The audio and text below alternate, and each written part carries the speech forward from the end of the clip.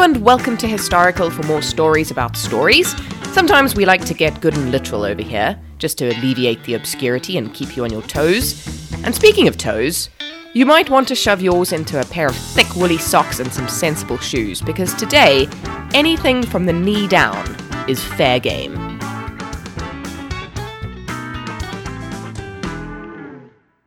I make no promises to refrain from foot-based humour throughout this episode, but the first limb I'm going out on is a purely metaphorical assumption that you're all familiar with some iteration of the Cinderella story.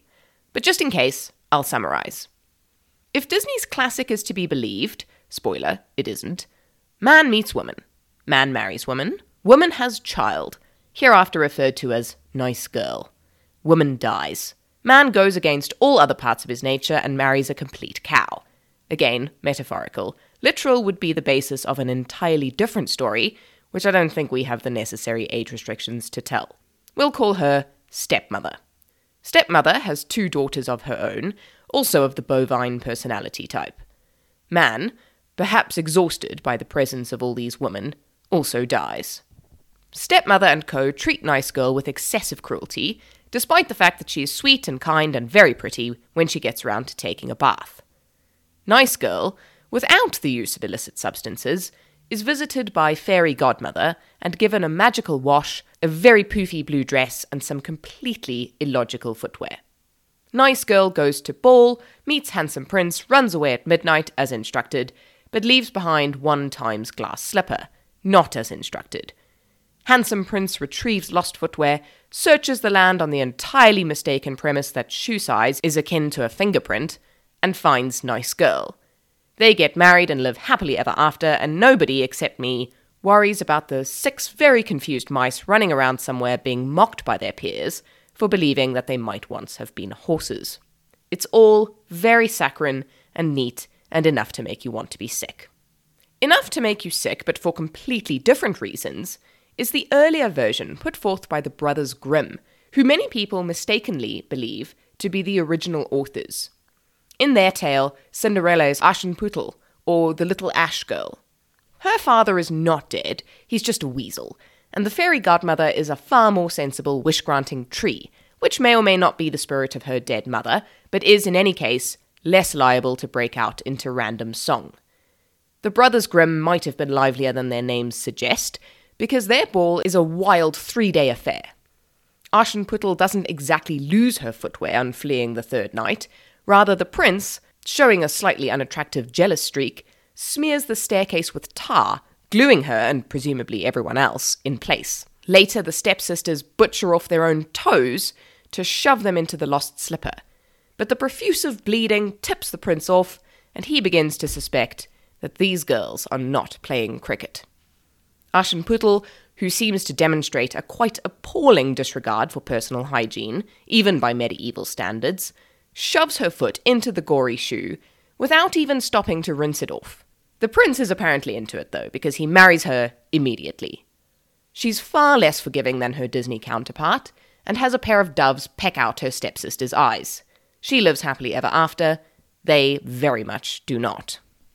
As an aside, several scientists have put a modicum of thought into the problem of a glass slipper, and have agreed that it is indeed possible, provided that the glass is of a sufficient thickness to take the weight of a running girl, and that the high heel has a diameter of about 2 centimeters. The general consensus is that Cinderella would have been best served by a toe-down running technique, which, funny enough, is actually pretty similar to the way Disney portrayed her, although that probably had less to do with mechanics and more to do with having her look dainty, a quality much admired in women throughout history, though later, thankfully, rejected by the modern girl. The Brothers Grimm, writing at a time not privy to the miracle that is modern science, had none of these insights, and sidestepped the problem quite neatly, so to speak, by making a shoe of gold. What many people don't know is that Cinderella, far from being a semi-trite tale designed to make girls long for handsome, powerful men, or to scare them off from fibbing, is actually one of the world's oldest fairy tales, and spans several cultures. The oldest oral version that we know of is the ancient Egyptian story of Rhodopis, recorded by the Greek geographer Strabo. The story goes that Rhodopis was a courtesan who was having a bath one day in a river. She apparently was more squeamish about cleanliness than her later counterparts. An eagle, for reasons lost to time, snatched up her sandal and flew straight to Mennefer, where he dropped it helpfully in the pharaoh's lap. The pharaoh, much enamoured of the size and shape of the sandal, searched the land for the woman who wore it.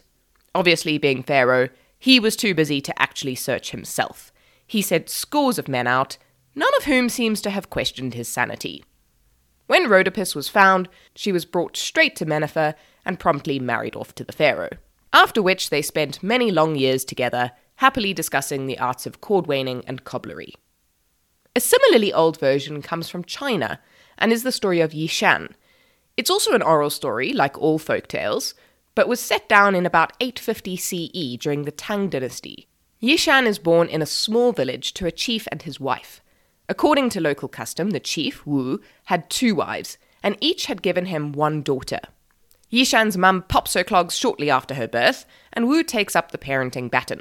She, naturally, is much prettier than her half-sister, and much better at pottery, so her dear old dad showers her with love and praise, while the rest of the family, presumably feeling slightly overlooked, get their noses out of joint. This is unfortunate, since Wu takes the plague and pegs, and a new chieftain is elected in his place. His remaining wife sends Yishan out to work, and becomes the OG evil stepmom. Fortunately, Yishan is able to take comfort in the fins of her newfound bestie, a 10-foot-long golden fish in the nearby lake. When her stepmom finds out that Yishan is not, in fact, completely and unutterably miserable, she is furious, and eats the fish. Undeterred, Yishan buries the fish bones in 4 pots underneath the 4 corners of her bed. On the night of the New Year's festival, she is left behind to clean the house, but the fish's spirit clothes her in a sea-green gown and a pair of golden slippers. The fish warns her not to lose so much as 1 shoe, which, after a night of dancing with all manner of hopeful young men, is exactly what she does.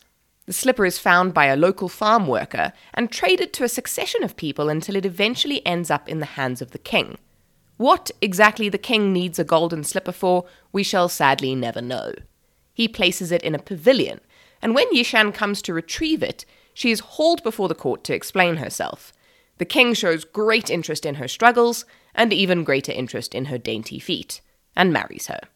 Her stepmother and sister turn on each other in a quarrel that is so violent it causes the roof to cave in, and they are both buried alive. There are a couple of alternate endings to the Chinese fable, one of which has the king turn out to be somewhat rapacious, abusing the fishbone powers until they no longer yield any magic. The prince turning out to be less than charming isn't an unheard-of trope in ancient stories, but it's not common in the various iterations of this particular one, which is more focused on how radical escape from circumstances can be achieved by a change in class through marriage. The word Cinderella has come to connote a person whose qualities are hidden by misfortune and then rediscovered. In modern times, this isn't always because of marriage or love, but it's usually hidden in there somewhere if you look hard enough. One of the only examples of a Cinderella who decides that maybe the upper echelons aren't all they're cracked up to be comes in the form of a poem by Roald Dahl, which may, incidentally, be even more gruesome than any of its ancestors. His stepsisters are a little more industrious, and one of them swaps out Cinderella's shoe for one of her own, after Prince Charming leaves it carelessly on a crate of beer. When she tries it on, of course it fits, but the prince doesn't take it particularly well. The prince went white from ear to ear. He muttered, "Let me out of here." "Oh, no, you don't. You made a vow. There's no way you can back out now." "Off with her head," the prince roared back. They chopped it off with one big whack. This pleased the prince. He smiled and said, "She's prettier without her head."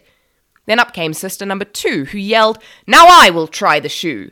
"Try this instead," the prince yelled back. He swung his trusty sword and smack her head went crashing to the ground. It bounced a bit and rolled around. In the kitchen, peeling spuds, Cinderella heard the thuds of bouncing heads upon the floor and poked her own head around the door. "What's all the racket?" Cindy cried. "Mind your own biz," the prince replied. Poor Cindy's heart was torn to shreds. "My prince," she thought, "he chops off heads. How could I marry anyone who does that sort of thing for fun?" Just then, all in a blaze of light, the magic fairy hove in sight. Her magic wand went swish and swish. "Cindy," she cried, "come make a wish. Wish anything, and have no doubt that I will make it come about." Cindy answered, "Oh, kind fairy, this time I shall be more wary. No more princes, no more money. I've had my taste of honey. I'm wishing for a decent man. They're hard to find. Do you think you can?" Within a minute, Cinderella was married to a lovely fella, a simple jam maker by trade, who sold good homemade marmalade. Their house was filled with smiles and laughter, and they were happy ever after. Thank you for joining this episode of Historical. If you enjoyed yourself, please head over to your streaming platform of choice, subscribe so that you never miss another episode, and leave us a rating and review so that we can continue to tell cool stories. You can also come and find us on Instagram and Twitter at historical_podcast, and join the Facebook group, which is an excellent place to tell us which words you'd like to hear next. Join us again for more words that shape the world every Tuesday.